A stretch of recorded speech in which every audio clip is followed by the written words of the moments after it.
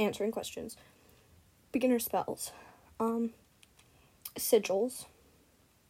Sage. Stuff like that, you know? Rose oil also works. I don't know.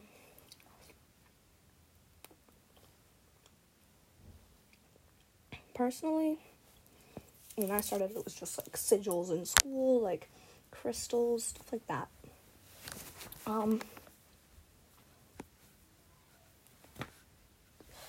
Tips. Believe in yourself.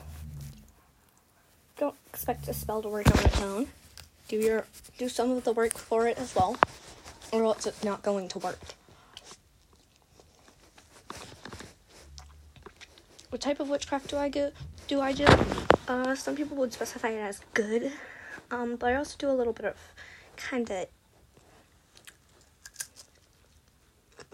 well, it's not like evil, but